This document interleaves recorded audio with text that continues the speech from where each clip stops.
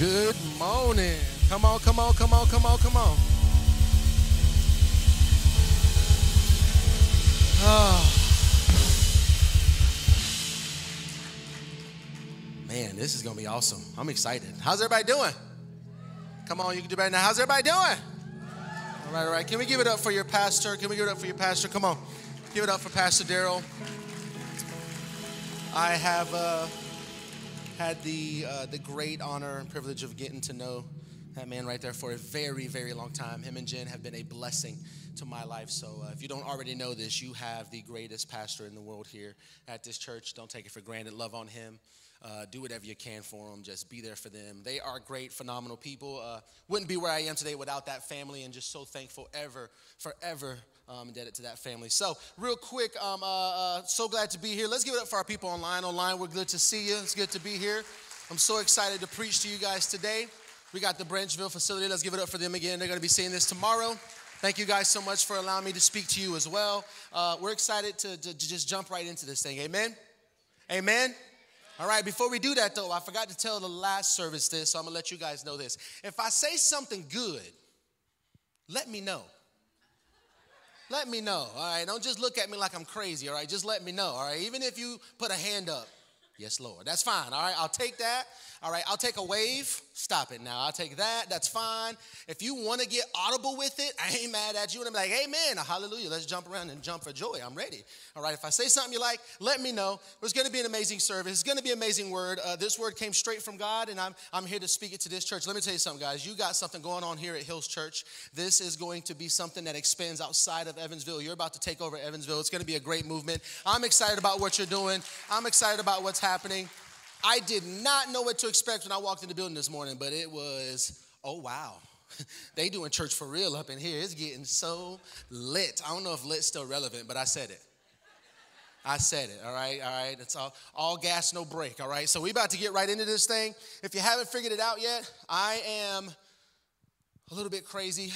I got lots of energy. I couldn't tell you where it comes from. I do like coffee. Coffee does help. Caffeine does help, but it's a lot of energy. And so at the beginning of my sermon, I have the most energy. So I'm going to tell you guys a really great story, okay? So real quick before we jump into this thing, all right, before we jump into the word, Pastor Daryl and Miss Jen have been a part of a lot of my firsts in life, okay? So the first time I ever preached a sermon, all right, Pastor Daryl was at the helm of that. We were in a staff meeting when I was an intern, and he said, yo, like, have these interns, like, have they had an opportunity to speak? Like, has that happened? Like, let's let this be. Like, Mike hasn't spoke to anyone, and I'm like, I don't really want to speak to nobody. Like, I'm good just sitting here, right? Like, I ain't never spoke a word. I am a high school dropout. Reading level of probably a sixth grader. Like, you want me to preach? I mean, if that isn't God qualifying the called, amen? I think somebody needed to hear that this morning. God doesn't call the qualified. He qualifies the called. All right, when he calls you, he qualifies you for the calling that he placed on you. Check this out. If he called you to it, guess what? That means he's going to get you through it. Woo. I'm preaching already. Y'all ain't even know. I ain't even jumped into my sermon yet. So check this out, all right? First time preaching, all right? This is my first service on a Sunday morning. Can we give it up for that? Yeah. I just want to say thank you for allowing me to be the first black preacher at your church. Let's go. There it is. I am as dark as they come. I ain't getting no darker. This is as dark as I'm going to get. The sun, I can't get no darker, all right? Me and my beautiful family, me and my wife, we've been married now for 5 years. 2017, we got married. They do have a picture, like a graphic that they made. Look at that, boy. We're looking like gangsters in that picture. That picture, we were doing a photo shoot for these people who just saw us. Like, you guys look like a cute couple. Want to be in a photo shoot? Sure. We're in this photo shoot, so it was great. And so we took this picture. You can't really see Sloan. It's okay. You don't need to see her. She's not as important. Look at my wife. She's beautiful. Doesn't make any sense. So I had to throw the cliche in there. My wife is beautiful because every pastor does that. But yes, Lord, thank you, Jesus. If I would have known way back then, when I was 16, and I was going to marry her, man, I would have gave my life to Jesus a whole long time ago. But it's all good. I did it when I did it, and it's all good. We're here now. But real quick, Pastor Daryl was a part of my first sermon, all right? The first time I get to speak on a Sunday morning. He also was a part of the first time that I ever stepped into Disney World. Whew. It was great. I'm going to tell y'all about my first experience. It's like I was looking for the cameras the whole time. I was like, where are the cameras at? This can't be real, right? We get to Disney. All right, now the first time I actually went to Disney was through our Master's Commission. Pastor Darrell was the lead of a Master's Commission program at the church I went to down in Florida. And the first time I got to go was with a lot of my different classmates in that Master's Commission program. But anytime that we had the opportunity to go to Disney, we went, all right? And so we didn't get to go to many parks that time when we went with the Master's Commission. But when I went with Pastor Darrell on this specific day, we got to do some park hopping, right? He had a whole, strategy. He's like, all right, we go to this park first and we do this. And then we jump out of that park and we go here and we get some of the different types of sodas from all over the world. Then we go here. I'm like, he was crazy with it, right? He had a whole schedule, all right? We followed that schedule to the T. And we were in, I think it was it Animal Kingdom? I think that's where Finding Nemo is. I'm not sure. But we went to some Finding Nemo ride, and I wasn't very excited about it. I was like, this is stupid. I'm a grown man. I ain't got to go to no Finding Nemo. I ain't here to look for no fish. I'm here to ride some rides, man, and experience. I'm trying to find Mickey. Like, where's Mickey at, right? And so then he's like, hey, it's going to be fine. There's an aquarium afterwards. And I'm like, there's an aquarium? You just piqued my interest. Let's go. Let's do it. We go. We do the whole thing. It's great. Aquarium is after the ride. I'm running into the aquarium like I'm a 5-year-old, all right? Just got given the best Christmas present in the world, right? 250-pound black man just barreling through folks. Yeah, like excited, right? I get into this aquarium. It's this long hallway, and there's just glass everywhere, and there's water, and the ocean life is just, y'all, it's unbelievable. And again, I was looking for the camera crew because the next thing that took place didn't make sense. But I believe that God ordained this moment in my life for a reason. I turn around as I'm looking at the ocean life over here, and I'm just admiring its beauty. I turn around, and as I look into the other glass, I see Mickey Mouse in his full costume coming up in the water. I kid you not, I turned around and I said, that is not real. Like, I'm beginning to see the ears, and I'm like, that's Mickey! Like, he's in the water. Like, he's on the other, he's not walking around. Like, he had the scuba diving suit on and everything. I'm like, what is that, right? He comes up, you see the ears, and I'm like, yo. There's kids starting to accumulate. They're like, Mickey! I'm like, get out the way. I start pushing kids out the way. I think I punched the kid in the eye. Like, I'm like, this is my time. Like, I'm getting up here, and I'm going to touch. I get up to the glass, right? Oh, man, I'm telling you, I swear to God. Music, like, let me stop swearing to God. That's bad. But I'm just promising you, right? I want you to understand. When I got up to that window and Mickey did this with his 3 fingers, 4 fingers, however many he got, and I put my hand up to that glass, I kid you not, I felt magic come through that glass, y'all. I don't know if that was Mickey or if that was the Holy Spirit, but somebody was there in that moment. And I touched that glass, and I'm like, God is real. God loves me so much. Like, right? I'm looking for the cameras. They're nowhere to be found. And all I could do is turn around and look at Pastor and go, thank you. Thank you so much for this. So can we give it up for your pastor one more time? Man, he just, a lot of my firsts, and I ain't even mad. I'm like, man, but oh my Lord, I just thought of another first. The first time I ever shaved, Pastor Darrell was there. I'm just telling you, man, it's crazy, man. This dude is all over the place. Yeah, that's kind of gross, but it's all good. I had never shaved a day in my life, and he's like, Mike, go shave your nasty face. And I'm like, that's not nice, Pastor Darrell. You're being a jerk, okay? And he sent me into the bathroom, and he literally showed me how to shave. Never learned from my father, I learned from him. You have phenomenal pastors, church. I just want you to know that Hills Church, you have a phenomenal pastor, and don't forget that, all right? So we're going to turn our Bibles real quick to 1 Corinthians 9. Verse 24 through 27. That's where we're going to be reading from. If you have your Bibles, you can turn there. If not, it's okay. We're going to put it on the screen for you so you can read it. And we're going to jump right into it. Let's do this. Before we do that, can we pray really fast? Is that fine? Let's bow our heads and let's pray real quick. Lord, bless the word. Amen. All right, here we go. Ain't got to be long to be sweet. The Lord can still move with that simple prayer. Here we go. 1 Corinthians 9, verses 24 to 27 says this. Do you not know that in a race all runners run, but only one gets the prize? Run in such a way as to get the prize. Everyone who competes in the games goes into strict training. They do it to get a crown that will not last, but we do it to get a crown that will last forever. Therefore, I do not run like someone running aimlessly. I do not fight like a boxer beating the air. No, I strike a blow to my body and make it my slave, so that after I have preached to others, I myself will not be disqualified from the prize.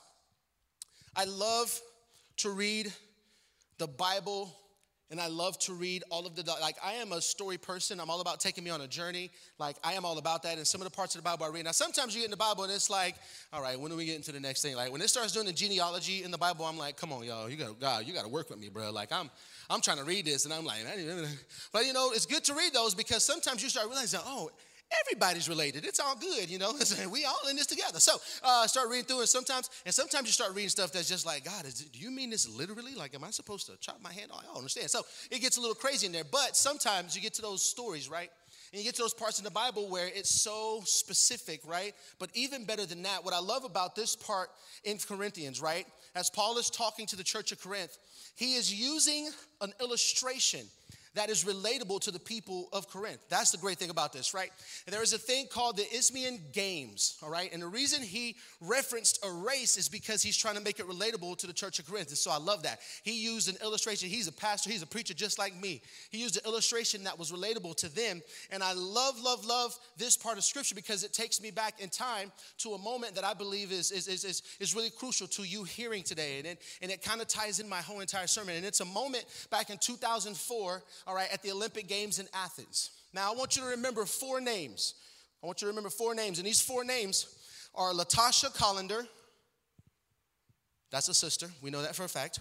Lauren Williams, Marion Jones, and Angela Williams, all right? Latasha, my sister's name is Natasha, all right? That's a little bit more Russian. They did Latasha. I'm like, yeah, she's a sister. So I know exactly who she is. She might be as dark as me. Here we go. So Latasha Collender, Lauren Williams, Marion Jones, and Angela Williams, okay? Now, what I'm going to talk to you about is the 4x100 relay, women's relay. Now, in case you don't know that much about the Olympics and how this works, it's very simple. You have four individuals that run 100 meters. After they've ran their leg of the race, they're responsible of passing a baton from one runner to the other. Now, let me put this into perspective for you, okay? So the first runner in this race was Angela. Angela was the first runner in this race, and then the second runner in this race, which was one of the fastest women in the world at her time, at her peak, was Marion Jones. And then next in the race was Lauren Williams, who also was a phenomenal runner. And coming up on the rear right there was Latasha. She was doing her thing, and she was at the perfect place she needed to be.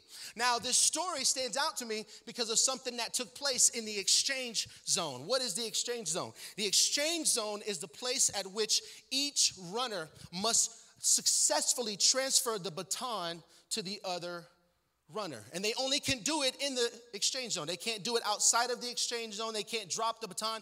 They must successfully transfer this baton in the exchange zone. So the gun goes off and they start the race. Angela's doing great. Comes in hot, hands the baton off successfully to Marion Jones. The day before, Marion Jones had been in so many different races and so many different trials that she was really beat up and fatigued. All right, she came into that day trying to get as much rest and restoration as she could, but just wasn't enough. But however, she knew all I have to do is beat Jamaica and Bahamas. And I am faster than their number 2 placement people, so I can do it. So Angela comes in and hands off the baton, and Marion takes off. And Marion decides that I'm going to go the fastest I can. I'm going to go wide open as soon as I start running this race. She's trying to beat those other 2 girls, right? Even in her sleep, everybody below Bahamas and Jamaica she can beat. She's just worried about those 2 girls because they're pretty fast. And so she takes off and she gives it everything she has in that first 75 meters, right? She's going and she's got it. And then about that last 25 meters, she begins to slow down because she's seriously fatigued and she can't get there. But in the last-ditch effort, she gives it everything she has when she gets to that exchange zone. But when she came in, Lauren said herself, she came in a little bit slower than she usually does. Lauren was taking off in her normal stride, but what she realized is that she was leaving Marion in the dust and she had to slow up. So by the time Marion was able to actually successfully hand the baton to her, they were outside of the exchange zone. They disqualified themselves from the race. Church, can I be real with you for a second? The world is more in need of the church right now than ever. We have to stand up and be the church. God has called us to live our lives a specific type of way, and we must live our lives as a reflection of who He is. We don't have time to sway to the left or sway to the right. The God that I serve is very, very straight and right down the path. There is no other way. I tell the kids all the time, my God that I serve doesn't mess up. This is exactly what He ordained and what He put together. if I could just follow the life that he's written out for me, the life that he's given me, if I could just follow that, it's going to be far better than anything that I could ever come up on my own.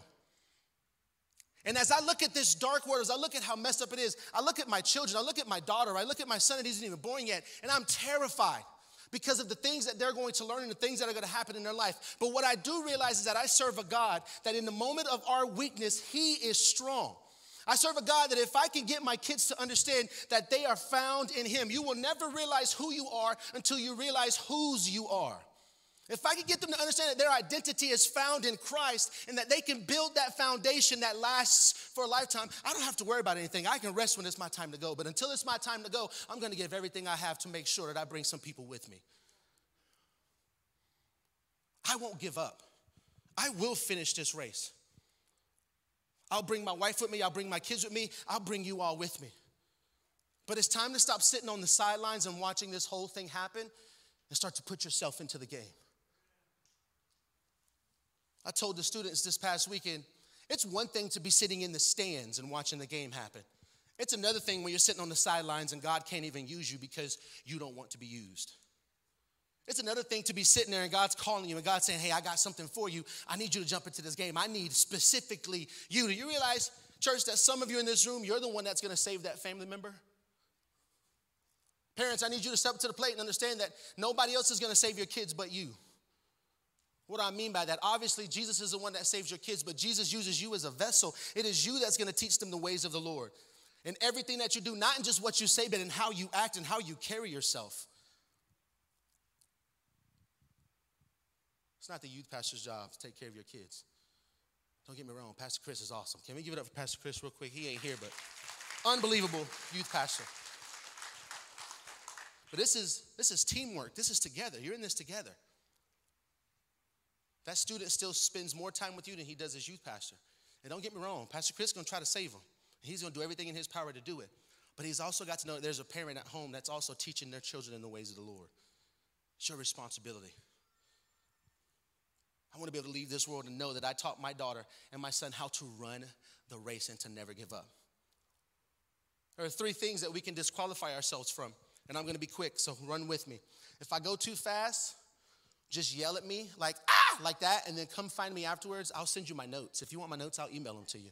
You can have my email, and you can email me whenever you want to. If you email me too much, though, I'll tell Pastor Durham, like, yo, this person's crazy. You're never going to talk to them.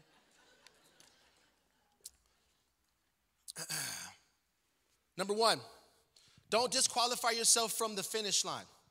Corinthians 9:26 says, therefore, I do not run like someone running aimlessly. I do not fight like a boxer beating the air. No, I strike a blow to my body and make it my slave so that after I have preached to others, I myself will not be disqualified from the prize.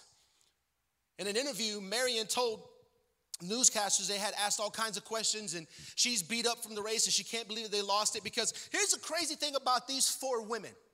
These 4 women were the fastest team in all of the world for years. On paper, USA should have won every last one of those meets from 2000 to 2004 to 2008 to 2012. They were so fast. They were beating every team by 2 seconds. Now, 2 seconds may not seem like a long time, but when you run across a finish line, 2 seconds is a very long time. Out of the 16 Olympic trials they went through before they came into the Olympics in 2000 and 2004, they won 9 of them. This team was unstoppable. So in that moment, Marion Jones is like, it wasn't that we didn't have the talent. It wasn't that we didn't have the speed. No, we disqualified ourselves from the race. That's the part that stinks about this. And let me tell you something, church. I can't disqualify myself from the race. I have a family that I have to lead and that has to follow me everywhere that I go. I can't give up just now. Some of you in this room are sitting on the sideline and you don't realize that as you sit on that sideline, your family is sitting on the sideline with you. The people that you're supposed to influence are sitting on the sideline with you. You have to get into the game. You have to run the race. If not for yourself, run the race for them. Because here's something I also realized. As they pass this baton, right? They have to pass it and they also have to receive it. So I'm thinking to myself, okay, right, so I kind of have to pass the baton too because somebody else gave it to me. Somebody else gave me that baton. So then as I took that baton and I started to run my race, I realized that one day I'm not going to be on this earth and I have to give this baton to someone else. What happens if I don't run my race? What happens if we don't run our race, church? There is no plan B when it comes to this thing called Christianity. God's not sending someone else. We're not waiting for someone else to come. God sent you, the church, to go out there into a dark world and be the light. It's up to us. So the option of not running a race is not even there. Not for me anyways. I'm going to run this race and I'm going to run it the best I know how. And I'm not going to give up. And even in those moments where it feels like I can't do it or I'm not enough, God reminds me, you don't have to be enough. Because in your weakness, I am strong. We don't want to disqualify ourselves from the finish line, from the race. We don't want to disqualify ourselves from what God has for us. The second thing we don't want to disqualify ourselves from is the prize, the victory. Corinthians 9:24. Do you not know that in a race all runners run, but only one gets the prize? Run in such a way as to get the prize. The enemy's greatest job is to make sure that you never get to God. The enemy's greatest job is to make sure that you never understand your potential. Can I speak to the young people in the room today? It's you that's going to save this world when all the people who are older than you are long and gone.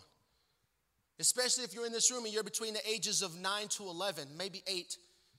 I need you to hear something. And if they're not in this room and you put them down in kids' church, that's great. But I know there's some parents in this room that have some 9-year-olds, some 8-year-olds, and maybe even younger than that. They're the future, church. And I don't think this world is going to get any better. I can't vouch for this world and say it's going to get any better, right? I don't think it is. So there's only one thing that we can do. We can't necessarily change the world, right? Not necessarily. Now, there's some things that we can do to try to change the world. If you want to become the president, go ahead. I'm behind you. How would this world look if the president of the United States was actually a devout Christian? What would it look like if the top doctors in the world were devoted Christians who had a firm foundation of who Jesus Christ is? We can't do that right now, but you have these little kids running around your house. Little boys and little girls who have the minds, who have everything, the capacity. Right now, they're in a place where they can learn as much as they need to and be so prepared by the time they turn 18 to do a full-blown operation or to be the president of the United States. I'm talking to kids that are literally 10 years old that are smarter than me. I'm not that smart, but still. That's our future. That's why I take this so seriously.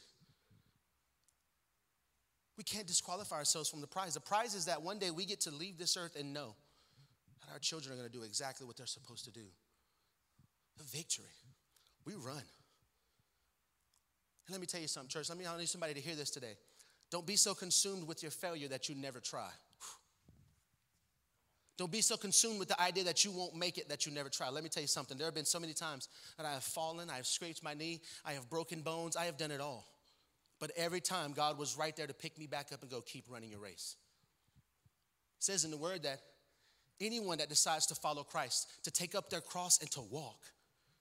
I'm going to walk with that cross. I'm going to run. I'm going to do whatever I can to make sure that when I die, I bring some people into heaven with me. Don't disqualify yourself from that prize, from that victory. There was this one time, back in the day when I was coaching middle school basketball. My team wasn't great. Now, if we jump to the next year, I went 17-0. Your boy was a gangster. I have any coaches in the room? Are there any coaches here at all? Any coaches that coach anything? I just thought I'd ask. No? All right, so you can't relate to me 100%. Any assistant coaches? Anybody ever done anything that looks like coaching? All right, anything like that? Thank you, I appreciate that. Yeah. What we got, like football, basketball, stuff like that? Running, anything like that? Yeah. Basketball, basketball's just stupid. It's ridiculous. These kids, man, you try to explain it to them, man, it's just like, whoop. All right, so this is what I need you to do. I need you to make this pass. I need you to cut to the basket and then make the layup. Got it. You sure you got it? I'm going to write it out for you. I pull out the board and write it out and everything. Complete opposite. Kid gets the ball in the corner, decides to do a little step back. Oh, look who it is. Steph Curry. Stop. You ain't Steph Curry. Because that's a brick. Nothing but this man is like building houses. He's got so many bricks. I know that's a very lame joke, but it's true.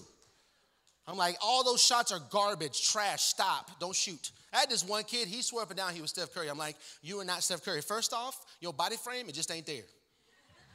All right, you're probably never going to thin out, man. I'm just going to be real with you. You're probably going to be chunky for your whole life, all right? It's okay. All right, you'll find a girl that loves you for all of the chunkiness that's there, and you're going to live a great life and love God. All right, but basketball is not going to be for you. All right, I'm going to be very, very, very for real with my kids. All right, Sloan started looking at me and going, Dad, I want to do this. I'm like, honey, let's sit down and have a conversation real quick. All right, because Sloan, I want her to be a tennis player, 100%. I played tennis for a very long time, and I love the game. I want my daughter to play tennis, hands down. Gideon, he just sounds like a beast. Gideon Jude, this dude's about to take over the world. I ain't even seen him yet. He's going to have green eyes with curly hair. He's going to be beautiful, like Corbin Blue kind of beautiful. Not Corbin Blue right now. Corbin Blue right now is struggling. But Corbin Blue back in when, High School Musical. Got that Corbin Blue. I'm putting this kid in the Disney Channel and everything. I'm making money off this kid, I'm telling you. I swear, like, age of 18, I told one of the students at Fix You, he started laughing at my son's name. I'm like, you laughing at my son's name, bro? That ain't even funny. That's not nice. I said, you know what? When my son is the #1 prospect in football at the age of 18, any college he wants to go to full ride, you owe me a meal. That's what I told him. And I wasn't talking about no food. I said, I want a meal, M-I-L. I want $1 million. I want my money. That's what I want. I was coaching this basketball team, and that year, they weren't that bad. They weren't that bad. But that year, we came into the championship. We came into our championship, different seed, like whatever you want to call it, bracket, however you want to put it. And when we came into the championship bracket, we were the 2nd seed. All right, it was the top 4 teams in the league of 5 teams. I'm joking. It was probably like maybe 7 teams or 8 teams, something like that. It wasn't many teams, but it wasn't 5. That'd be funny. It's like you ain't even got to try hard, right? And so we had the #1 seed, all right? We were the #2 seed. We had the #3 seed, #4 seed. The #1 seed played the #4, and the #2 played the #3. #2 played #3 first. We beat our team pretty well. We had a great game.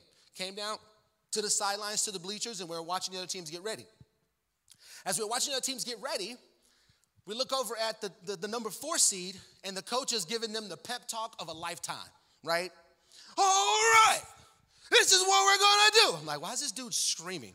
Like, think about it. Like, this person is literally right here. All right, you're like screaming. I'm like, dude, you ain't got to scream. And they're right there. Just talk to him, right? He's for real. Like, dude is just, you can tell dude is just done with coaching. He's probably like 38 years old. Looks like he's 56. Like, all the gray hair in the world.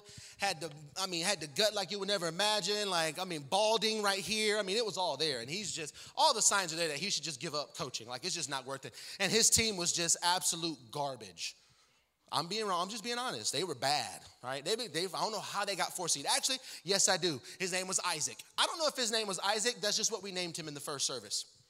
We're going to call him Isaac. I just try to think of the whitest name you could think of. Isaac.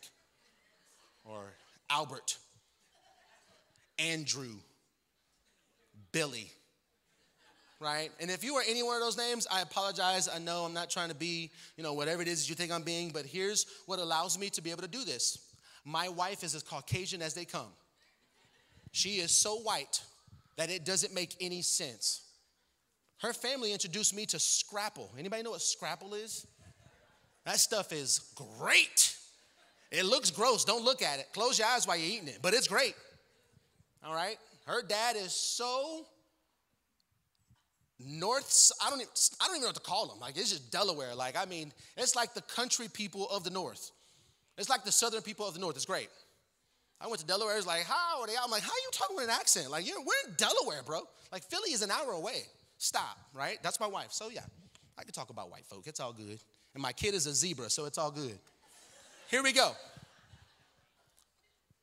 I will never call her a zebra. I'm just letting you know I won't do that. I call her a caramel latte. Here we go. They had this kid, Isaac, on their team. Now, #1 seed, let me tell you about the #1 seed. Oh, man. #1 seed, all these kids were African-American, every one of them. Coach was as white as snow, right?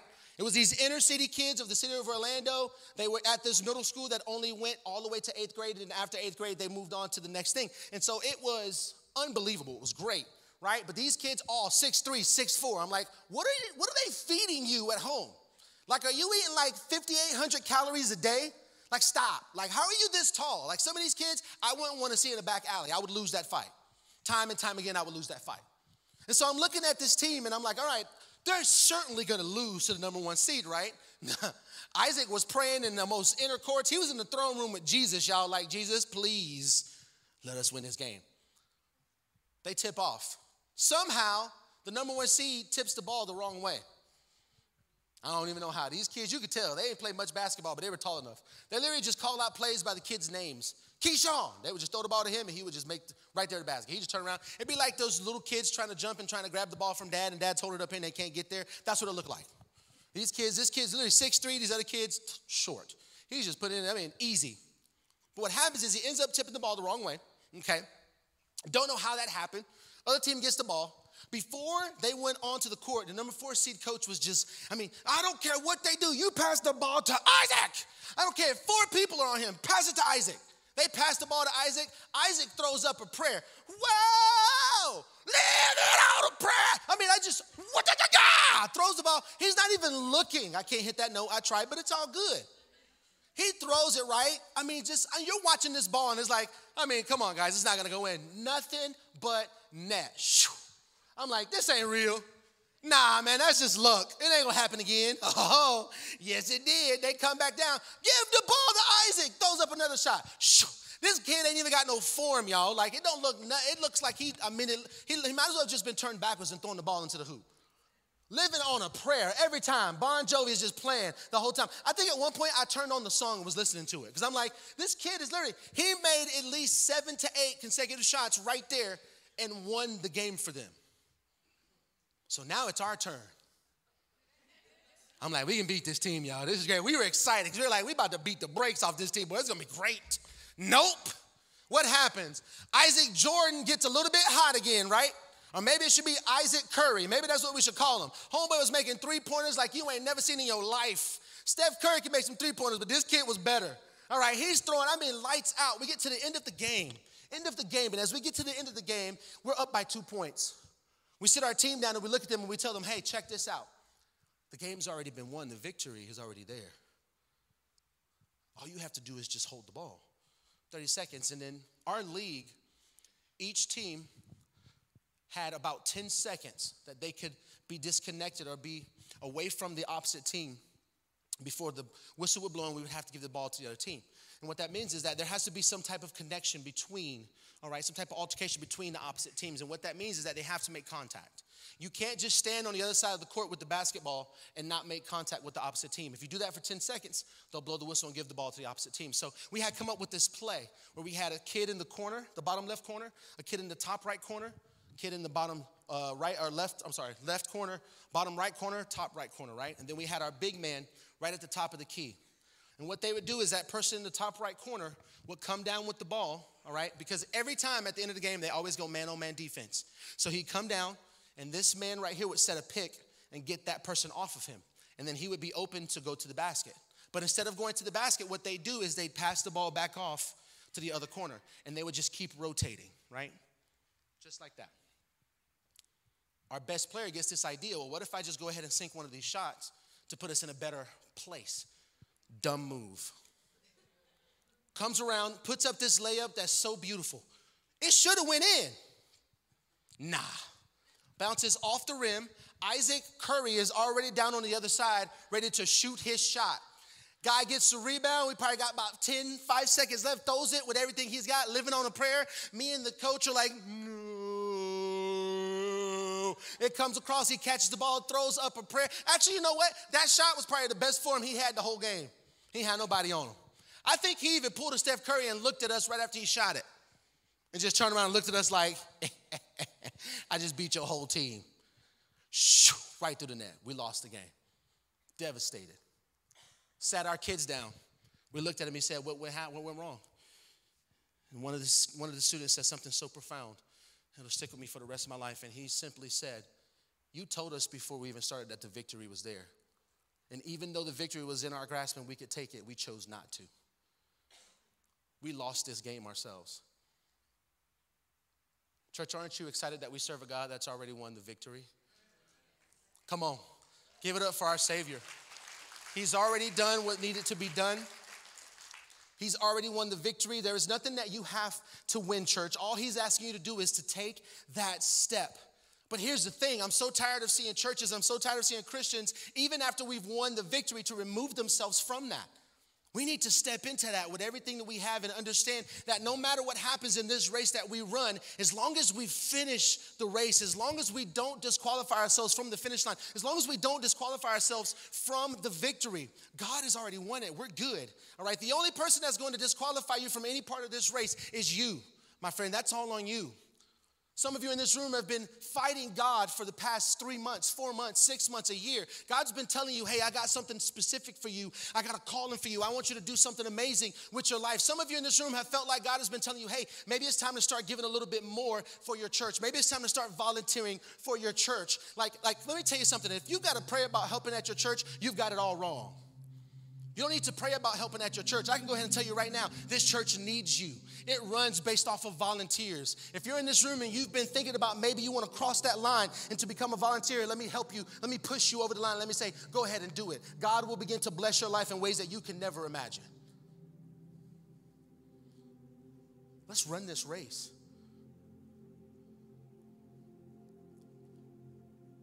My third and final point. Don't disqualify yourself from the crown. Corinthians 9:25, everyone who competes in the games goes into strict training. They do it for a crown that it will not last. But we do it to get a crown that will last forever. Can I tell you real quick about how amazing your pastor is? When I was 18 years old, I moved to Orlando, Florida to pursue a job in ministry. After I had met Pastor Darrell in 2016, I had no high school diploma. I had nothing, not even a good enough diploma. That's a GED. Good joke, I know, funny. I didn't even have that. He accepted me into that program. I began to work as hard as I could. I had nothing to offer anyone. The only thing I had to offer, I had one thing to offer, and I always forget this. I only had one thing to offer, and that was that I played drums. I was a decent drummer. Made it into Master's Commission. I worked my butt off for a year. Got accepted into a second year of Master's Commission. I was ready to take on the world, and I took that step at the age of 18. I took that very step that I'm telling you to take. I decided to stop watching everything happen and decided to get into the game. And I took that step with the mindset that God was going to take care of everything.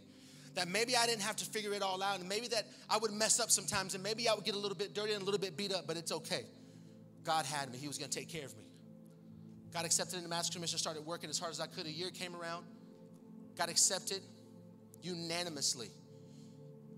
When the Master's Commission staff came together and started voting on which students were coming back, when my name came up, it wasn't even a question. Michael Williams, oh yeah, next year, bring him on back, he's great. Unanimously, all the staff decided I needed to come back to that program. But what I didn't know is that Pastor Darrell was battling with some stuff when it came to that program. How would you feel if every night, over 35 students were in your care, and every night that you went to bed and laid your head down on that pillow, you didn't know where those 35 students were? You didn't know if they were living the lifestyle that they were supposed to live, if they were doing something else. What was supposed to be a Master's Commission program felt more like a daycare. I mean, there were some people that Pastor Darrell had in that Master's Commission program that were rough. I mean, on the edge. But he believed in that program so much. He grabbed me after we had just did a special service for our high school service. It was right before our graduation that Friday. And he walked me back behind the back part of our church. I remember it like it was yesterday, and he looked at me and he said, I got to tell you something. He looked at me and he said, there will not be a Master's Commission next year. And I had to double take because I'm like, my whole world just came crumbling down. Pastor, I don't have anything else. There's nothing else for me to go to. And if I go back to Jessup, I know exactly where I'm going to end up. That's 6 feet deep in a life that I'm not supposed to have. I can't go back there. And so then I said, tell me again what you just said. He's like, Master's Commission is not happening. So I thought that was it, and I was ready to just leave. I didn't want to have the conversation anymore. But he stops me and goes, wait, but there's more. It's like we're starting an internship program that's invitation only. Pastor Johnny, our lead pastor, has given me 3 names. We're picking 4 students out of the 30 plus students in our Master's Commission program. We've picked 3 people. I walked into his office and I gave him a 4th name, and that name was yours. And I looked at him and I'm like, compared to these other, I mean, we got musicians, we got preachers, we got people who you could see the calling of God on their lives more than you could ever imagine. We got pastors' kids that are in this internship program. And then there's me, the high school dropout from Jessup, Georgia. And I look at him, I'm like, what do you mean? He's like, Pastor Johnny didn't want you, but I fought for you. He's like, Michael, I know that there's a calling on your life and that God has placed a calling inside of you. You took a step and you went for it, and I'm here to help you to keep going. It's like, I know that master's commission ain't happening, but I need you to be in this internship program, and we're going to start proving all these people wrong. It was in that moment that my life changed forever. God knew I couldn't go back to where I was. And at that point in my life, church, I wasn't consumed with what I had been. I was just trying to get to where I was going. And God was telling me it's time to step out of what was and step into what is. And I began to walk in my calling. And I began to run the race. If you could for me this morning, could you bow your heads with me real quick as I close? Everyone in this room online, you can join me as well. And just bow your head. And I just want to ask you one quick question. If you're in this place and you would say that, Pastor Michael, I'm tired of sitting on the sideline, I'm ready to run the race. If that's you and you want to get off of that sideline and get into the game, I just want to ask you real quick, would you raise your hand this morning? Would you raise your hand all across this room? Come on. If that's you and you're tired of watching this thing called life pass you by, if you're tired of sitting on the sidelines and you're ready to run your race, you're ready to pull your family into this thing, you're ready to run the race that God has ordained for you, I just want to ask that you raise your hand so I can pray for you. Online, same thing. You can raise your hand right there, wherever you are within your home. Father, right now, every person that has responded today, I pray that you would just begin to guide them. Father, as they make this decision to step into the game, God, and to leave the sideline, I pray that you would give them vision. I pray that you would give them patience, Father. I pray that you would reveal to them exactly what it is that you want them to do. God, if there's anyone in this room right now, Father, that raised their hand and they're in that place where they're trying to figure out, maybe I need to take that step, maybe I don't, Father, I pray that you would give them everything they need to make that step, to take that step. We're so thankful for what you're doing in this church. We're so thankful for what you're doing in these people. And I pray that you would bless those that raised their hand today. And Father, if there's anyone in this room that wanted to raise their hand but they didn't, Father, I pray that you would begin to deal with them right now. Father, begin to reveal yourself to them and what you have in store for them. We love you. We thank you. And it's in your son's name we pray. And everyone said, Amen. That was a good word, wasn't it?